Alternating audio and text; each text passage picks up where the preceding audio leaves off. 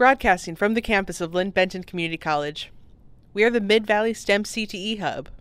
I'm your host, Casey, and this is Closing the Gap.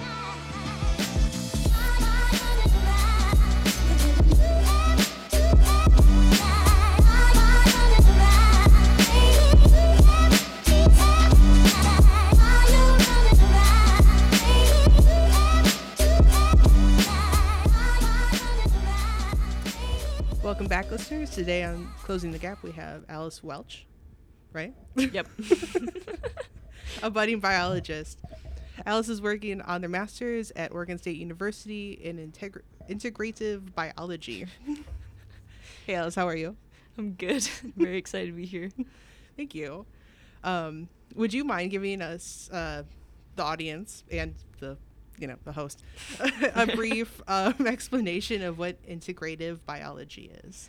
Yeah, so within the university, integrative biology is one of the departments there, and essentially we study like all aspects of biology. So from all the way down to like the tiniest molecule within a cell up to like full communities and ecosystems. So it's just like a very broad range of research going on in our department. Awesome. So one of the things that I learned about you while I was sleuthing, well, I think actually you might have just sent it to me to read, but you had done some undergraduate work at the Grand Tetons studying, what kind of bird were you studying? They're called red crossbills. It's a type of nomadic finch. Awesome. So I would love to hear like the story about how you got that opportunity to do that, as well as how did you choose your topic? And was it given to you or did you choose it? Yeah, so that one, partially it was given to me and partially I chose it. So it's a little bit of a long story. I was originally working for a different lab called Mason Lab, and they had snakes. And I really wanted to get involved with research, but they didn't really have any opportunities. So they had connected me with a different lab, the Cornelius Lab, that works with birds. And there's this really cool ward at Oregon State where you can basically do summer research. It's called the Summer Undergraduate Research Experience, or SURE. So I got connected to that lab, and I met with the professor, and basically we talked together, thought of what research ideas I could have. Their main species is red crossbills, so that was how that one came about. And so we decided that I would be proposing to look at body condition of like juveniles versus adults. What does that mean? So it's kind of like a bird version of BMI, so we're like using it as like an indicator of health and just like overall, like how well are they doing in the environment. Okay, cool. Yeah, so I proposed that. I applied for SURE, and I got it. So then the grad students were going to the Tetons because that's where the crossbills happened to be at the time. So we ended up going there, and I stayed there camping for a month, catching a bunch of crossbills and like chasing them around in the forest. Right on. Yeah. Were you into camping before you started working at the Grand Tetons, or yeah, was it something that came about because you had to? Yeah, I was into camping. I hadn't done it in a while as of that time. So it was a little crazy, especially being out there for like a month, and you don't really have access to showers or anything, so it's just like bathing in random rivers and like all this, like, I don't know, like bushwoman kind of feeling. Like, it was just kind of crazy. Like, we're like these sweaty biologists like running through the forest, and there's like tourists that can see us like tracking a bird down. So I would imagine you'd be pretty at home by the end of that month. Oh yeah, for sure. You got really comfortable with nature. That's awesome. Did you like love it or hate it being in the field for that long? At first, it was really difficult. When you're tracking a bird and you're like, you don't realize how unkept the wilderness is, because like you see like the touristy areas, and then you get into like the wilderness because you're trying to chase this bird down, and suddenly there's just debris and like logs everywhere. Mm-hmm. And so like you're climbing and like trying not to like take yourself out as you're chasing this bird that's flying above, like completely happy, no issues. So yeah, it was a lot more work than I expected. It was really fun, and especially once I left, I wanted to go back. That's awesome. Yeah. I have this image in my head of you're like just ambling through all the underbrush, and there's just this bird that like doesn't even really like pay attention to you, and yeah, exactly. Just like getting jabbed by like down branches and stuff. Yeah, I had quite a few scratches. I think I got a few scars too from falling while I was tracking them, so it's a good story. Yeah, that's awesome. Yeah. So I always wondered how biologists land on subjects of study. Mm-hmm. how do you determine what you're going to study, or like how did you land on vertebrae and birds? And I guess birds are vertebrae. You know, this Yes, you're same good. vertebrae thing came up for me earlier today in another podcast. So it's just on my mind. Yeah. Yeah, it's actually kind of crazy. This is actually one thing I was talking with some of the people like in my cohort, so other first years. We were all kind of like talking about our story, and one thing I have realized is that none of us really planned to get with the species that we're working with. It just kind of like fell into our lap, more or less. Interesting. So yeah, it was like I started with Mason lab with the snakes, and then I got connected to Cornelius lab with the birds, and then I really liked the birds. I'm also really interested in behavior, and birds have a lot more range that I could work with. And then through the Cornelius lab, I got connected to my current advisor, David Kikuchi, and he was working with birds. And so I was like, well, I guess we're going to continue working with birds. Like, Right on. So it's like, it just kind of happened, but like, I enjoy working with them, and they're really interesting to work with. They're weird things. So. Yeah. I think it's kind of cool because you're working with sparrows and how they perceive predators, which are also snakes. Yeah, so I ended up kind of tying the two things I was used to, like, together. Like, it worked out really well. Yeah, with my advisor, David, he's done a lot of stuff involving birds and snakes, so it kind of just happened to work out really well. But yeah, it's pretty cool. Do you have a favorite bird? Oh, favorite bird. Oh, man. It's a really random one, but I really like bearded vultures. They're really cool looking. Like, I don't even know that I just love them. Bearded vultures, is that like different than like the normal kind of like vulture we see? Or that's a turkey vulture here, right? Yeah, we have turkey vultures here. Bearded vultures are, honestly, it's really hard to describe. I would just recommend looking them up because they're like all feathers, but they can eat straight bones, and some of them kind of like are tinted like a reddish.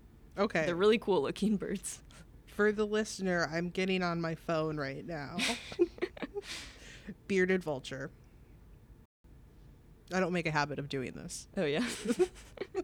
Oh, that is cool looking. Yeah, it's a really weird one, but I'm like, that's the one I always think of because I'm like, it's such an odd bird. They have really interesting faces, and they don't look as like grotesque as like a turkey vulture that's all skin on the top.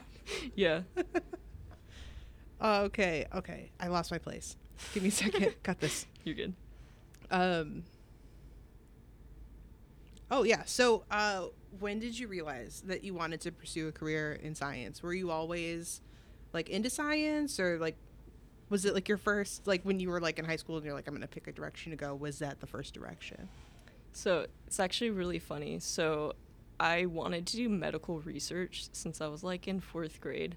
A little bit of like a background. My dad has a brain tumor, and that was like one of my driving factors. Is I got really interested in like neurology and like behavior in that aspect in humans. Mm-hmm. So I really wanted to do like medical research in that way. And I went through like high school. I started college with that intent. I was a biology major because that would give me like the most general knowledge.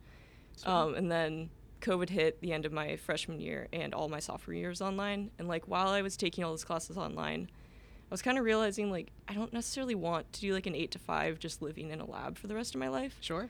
And so I was, like, kind of lost, a little confused, didn't really know what I wanted to do at that point. And I took an ecology class at the end of my sophomore year. And there was just, like, that light bulb moment when my professor was talking about her research in the forest with, like, western lowland gorillas. And I was just like, I want to do that. Like, that's super cool. How do I do that? And so, like, I talked with my advisor, and he was like, oh, yeah, you want to go to grad school then. So then I was like, okay, so now I got to figure this out. So, yeah, it was junior and senior year. I was, like, trying to play catch up and, like, figure it out. But, yeah, Cool. It was very much a light bulb moment for me that just, like, flipped the switch straight over to wanting to do biological research. Sweet. Yeah. So biologists that end up going to get their master's, those are the people that get to do the cool excursions in the Tetons for a month. And are people that, like, that would pursue biology just getting like a bachelor's, would they be able to also get opportunities like that, or is it something because you're so specialized in an area? Yeah, it honestly depends on what you want to do. So if you want to do more applied, so like if you want to be more like working at a park, just doing like basic population like surveys and stuff, or just like more simplified tasks that are like direct for conservation, that would probably be about a bachelor's. Mm-hmm. Sometimes for a master's as well. if you want to stay in like academia, so like becoming a professor and being like at the forefront of doing research, then you'd need to get a PhD, then probably do a postdoc afterwards. Awesome. Yeah. That sounds, I appreciate how just how knowledgeable you are about this. And I don't mean to like sound belittling or anything. It's just that I don't know. You sound really smart, and I appreciate it. Thank you. I had to do my research because I'm still trying to figure out exactly what I want to do with my degree. So I was like, we're starting with a master's to figure it out. Might turn into a PhD. Who knows? I just really like the research. That's what I care about. So cool. Yeah. So could you walk us through the process of like applying to grad school and as a biologist? Like, how do you pick a lab that you want to work with? How would someone even go about starting to decide on that process? Yeah, so I would say the way biologists do it is a little weird compared to most grad programs. So a lot of grad programs, you just kind of apply to the program and either like you just take classes or you get assigned like different professors that you can work under, versus with us, we have to find the professor who will be our advisor first before we can even apply. So they have to like approve you to even apply to grad school. So basically it's, you look at whatever universities you're interested in, and then just looking through professors' websites, kind of reading about their research, what interests you, and then contacting them. With mine, I was connected through the Cornelius lab. They told me about my advisor because he was just starting. It's a brand new lab on campus. So I contacted him and we met a few times, and then based on his research, he had me propose ideas that I would like to do in grad school. So that was kind of like my selling point, being like, look at all the cool things I can do. And nice. so then at that point, he gave me the green light to apply, and then we went through like a recruitment event, and then he was like, okay, you're officially in, like you've made it. That's really cool. Yeah. Do you get like paid to do that kind of work as a graduate student, or do you still have to find like other employment? Yeah, so I would say specifically with our department, we're kind of lucky we do get funded. So either it's a GRA, so graduate research assistant, so while we're doing our research we get paid, or we're a GTA, which is a teaching assistant, so we help teach some of the undergraduate level labs and classes. Cool. That's really great. So it seems like it really enables you to focus on your studies and the work that you're doing rather than having to like outsource and definitely find other opportunities. Especially when you're teaching, I feel like it gives you a good chance to like go back to the basics, and I feel like it gives you a new perspective a little bit. Oh, so you're teaching right now too? Mm-hmm. Oh, that's fascinating. Yeah, I'm teaching the 200 level bio series, so that's mainly freshmen who are biology majors. Cool. Yeah. I mean, like, you seem pretty young, not like in a bad way. Oh, yeah. Just that like maybe you just did all this back to back. So is that true? Yeah, I'm one of the youngest in my cohort. Most people took gap years. I went straight from high school into college, graduated in 4 years, immediately got into grad school. So I've taken no breaks. I'm very young compared to everyone else. Congratulations. That's really Thanks. Awesome. Do you think it's like, is it strange to like be teaching at this point? Some of it is. When I realized that I wanted to do grad school, I knew that there were opportunities volunteering-wise that you could do as an undergraduate, so you could help teach the exact same labs that you teach as a grad student. Oh, cool. So I ended up volunteering for those labs. So I ended up teaching the labs, which I'm now getting paid to teach. So I like was trying to prepare myself for it because I was not good at teaching when I first started. So it was very much a learning curve. Oh, that's fascinating. So, yeah. What do you think was like the tipping point, like besides taking those classes and being more familiar with them, like in that volunteer way?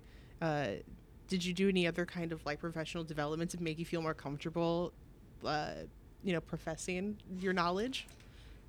Honestly, it was just straight experience from doing the labs, because it's a 3-hour lab each week, and so it's like you meet on Mondays for a prep meeting with all the grad students, and then you're basically being mentored by one of the grad students, the lab that you're teaching with.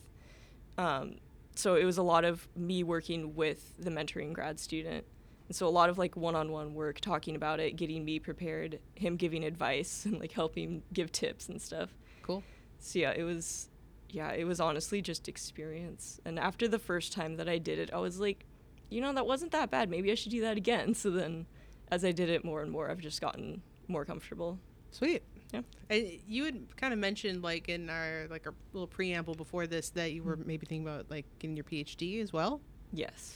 Yeah. Would you there's a possibility. continue like teaching, or are you gonna kind of go more in like I guess research and teaching kind of go hand in hand because you have time to do it if you're a teacher, right? Yeah. Yeah. Yeah. Not as, it kind of depends on what your research is. Sometimes you can't. So then it will be like some terms you're teaching, some terms you're doing research. Part of it also depends on, I've applied for a grant recently and I'm waiting to hear back. I won't hear back until April, but it's like a 3-year-long fellowship. So if I get that, I don't necessarily have to teach. I just get funded to do research the entire time. So that's what we're aiming for. We'll see. That's awesome. Yeah, I'll keep my fingers crossed for you. Yeah. Oh yeah, I wanted to loop us back around to the predator recognition stuff. So you kind of touched on it a little bit earlier in the conversation, but I was in the whole behavior of the birds and stuff. How do you determine if like this bird is showing predator recognition or not? Yeah, so I guess I'll start by explaining kind of what my experiment is. So firstly, I'm currently working on building nest boxes, and then I'm gonna put them all around Corvallis area. So the birds are going to nest in there. I'm going to obtain the eggs, and then I'm going to hatch them and raise them in the lab. So basically, completely naive, haven't seen any predators before in their life.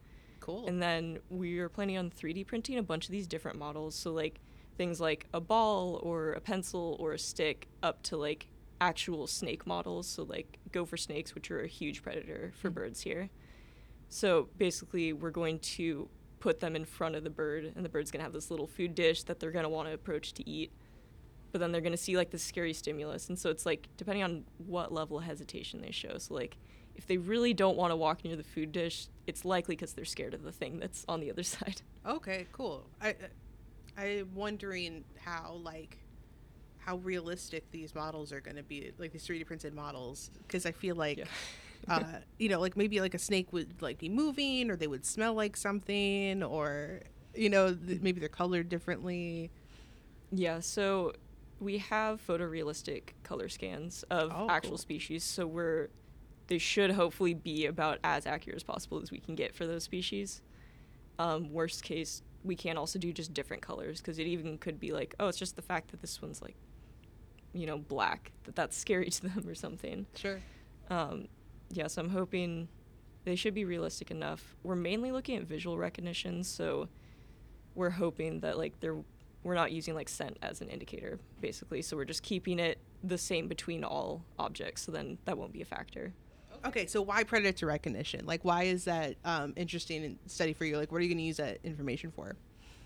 Yeah, so I'm just really interested in general, because we don't entirely know how birds are learning to recognize these. Like, it could be socially learned, or it's just like they get attacked by a snake and they're scared of them. Or it's just like, we don't know. It could be even like heritable. There could be an evolutionary trait here that's being selected for. Like there's been previous studies that have seen with some species of birds that they innately recognize species like coral snakes, which are extremely dangerous. Like, you're pretty much dead if you get attacked, I've never even heard of a coral snake.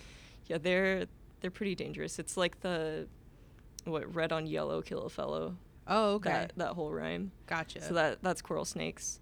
So I lost my train of thought. What was I saying? We were talking about why you were studying the sparrow's predator recognition. Yeah, so specifically with house sparrows, they're not from this area. They've been introduced from Europe back in like the 1850s. Oh, cool. So one thing that I find really interesting with these guys is that the snakes here aren't the same. So they're exposed to new predators that they've never seen before. So I'm really curious to see if we can almost catch evolution happening, where you're seeing like, now they recognize this gopher snake, and they didn't recognize it before when they were first introduced. Like, we don't have background information on it, but it could show how successful they are at adapting to these new environments with these new predators. Wow. That's pretty cool to be seeing evolution in the process. Yeah, definitely. Wow. Would you be intrigued if they ended up being scared of like the ball? Or I think it would be very interesting, honestly. You never know what to expect with live animals. A lot of times they just don't cooperate, so sure. There's kind of the excitement of being like, this may work really well, or it could go horribly, but we might get something interesting either way. I'm interested in like how you're gonna snatch the eggs. Is snatch the correct term? Yeah, I would say so. Okay, so we're gonna see how you're gonna snatch the eggs and then like raise the eggs into like full blown birds. Yeah. And sorry, You're good. So you're gonna raise the birds. Do they have like some sort of how do they learn like behavior? I guess like is it just between other like baby birds, or are there like older birds that are also with them, or are they just taking cues as they grow up from you and like your team? So I'd say, okay, I'm trying to figure out exactly how to answer that one. Do you mean just like cues in general? Is that? Yeah, I mean like because you're talking about how they're like you're gonna test if they recognize the snake or not. Yeah. And so, like I think there's like a lot of learned behaviors with like animals of like how to act and stuff, or like what to do.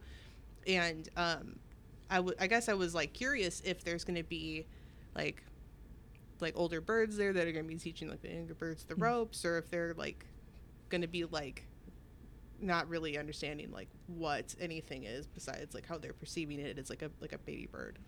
Yeah, so they're very much going to be naive. We're not going to be teaching them pretty much anything, except we'll have like rocks and sticks in their cages, so those will be familiar objects to kind of use as a baseline against these other items that'll be new. So a lot of it, we're keeping them all naive just so we can test that innate part to see if there is like an evolutionary heritable trait that's causing them to recognize these snakes.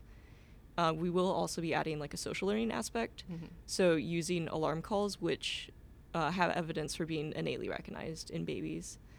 So we're going to have alarm calls with the snake and see if they get more scared of it. So if they can learn that the snake is really scary by hearing these, or by seeing another house sparrow, like a model, sitting next to a model snake and not getting attacked, if they can learn that, oh, maybe this isn't that dangerous.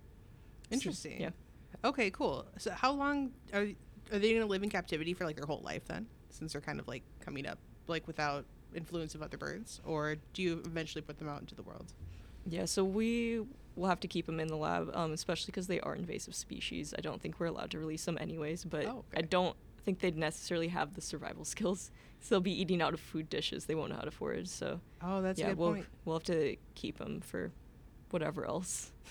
Cool. There's so many like layers to this that I was like, oh yeah, like not expecting, and now I'm just like, well, I have all these like really like specific questions about your work. Yeah.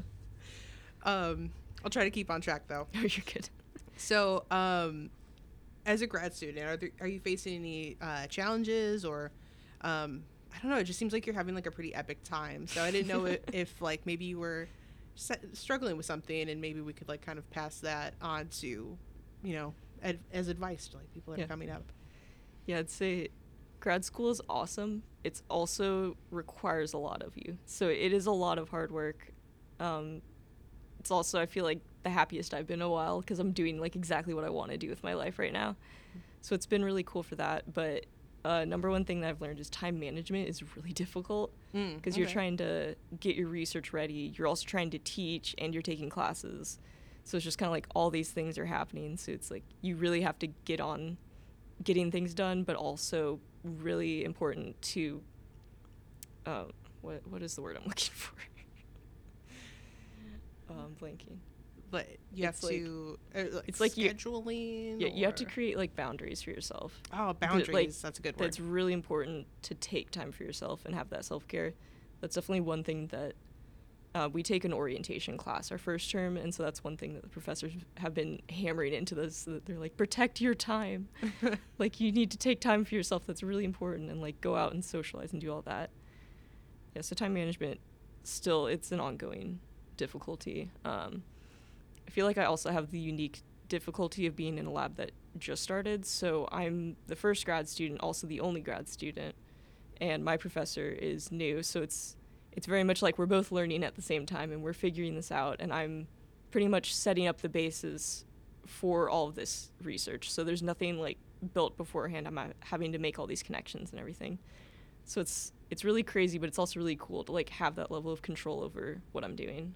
Yeah, totally. It sounds very empowering to be able to just, I don't know, you're kind of calling the shots in some ways. Yeah, definitely.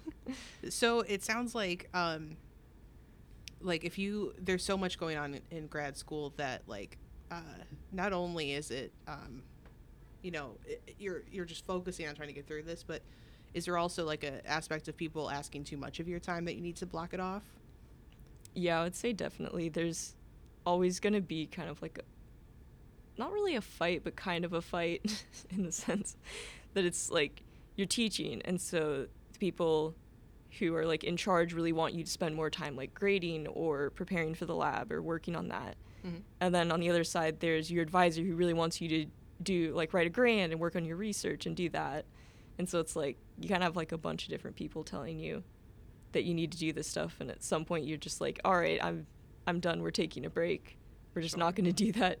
So yeah, it's just really important to set those boundaries and to be very like strict. You're like, nope, we're not answering emails after 5 o'clock. Like, we're closing the laptop, we're done, we're taking a break. So For sure. yeah. So it sounds like it's like the work aspect of like teaching is what's like the real kind of, I don't want to say like time suck, but like demand for your time, rather than like being in like your own classes or like you're in your lab and like doing kind of your homework or your research that might have been more present like in an undergrad.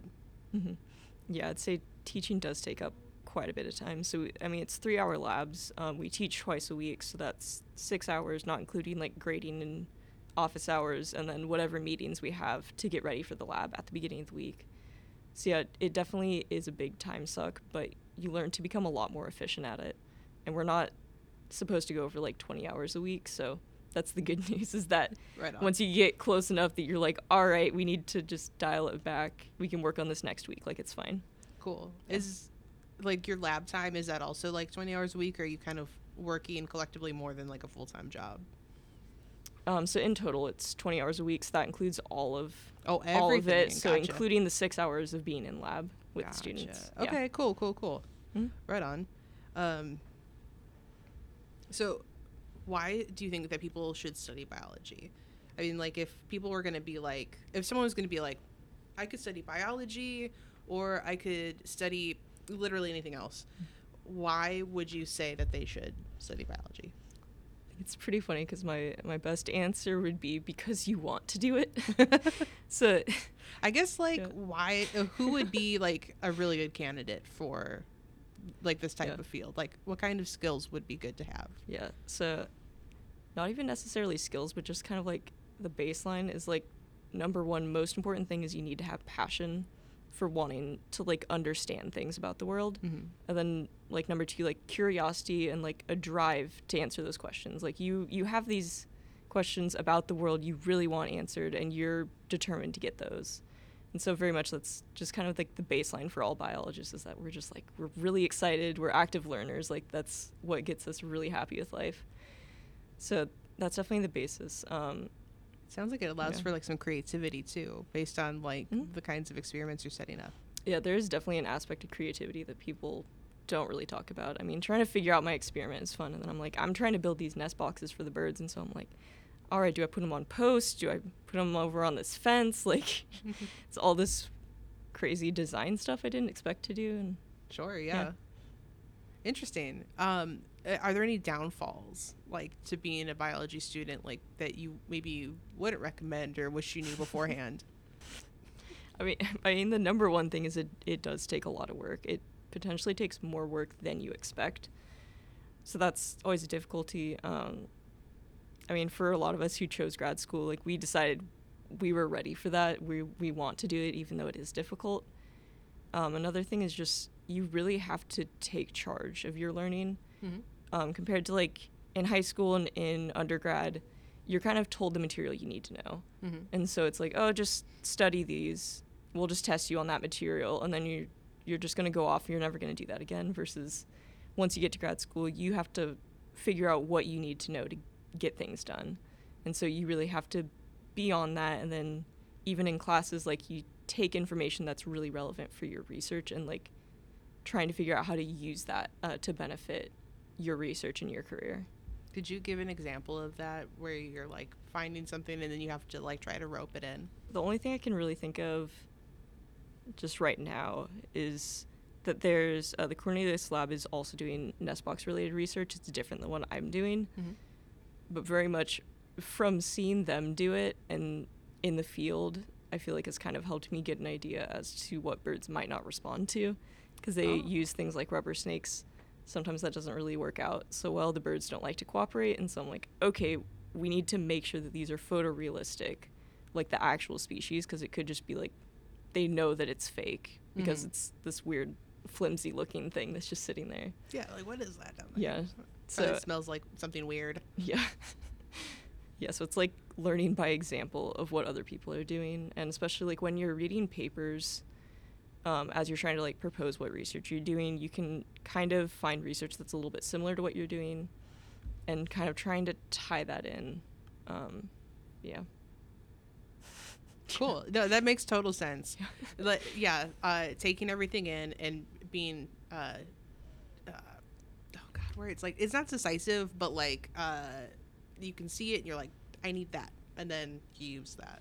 Yeah, very much. It's kind of funny that you don't really expect it necessarily in science, I think, but it's like you see something and you're like, oh, that's really smart. I'm going to do that exact same thing just as a part of my research. Like, even though someone might be doing research about like whales, sometimes you'll find something in the methods that are really applicable to what you want to do. You're like, oh, that's really cool. I should use that. Like, nice. Yeah, it just kind of comes from unexpected places.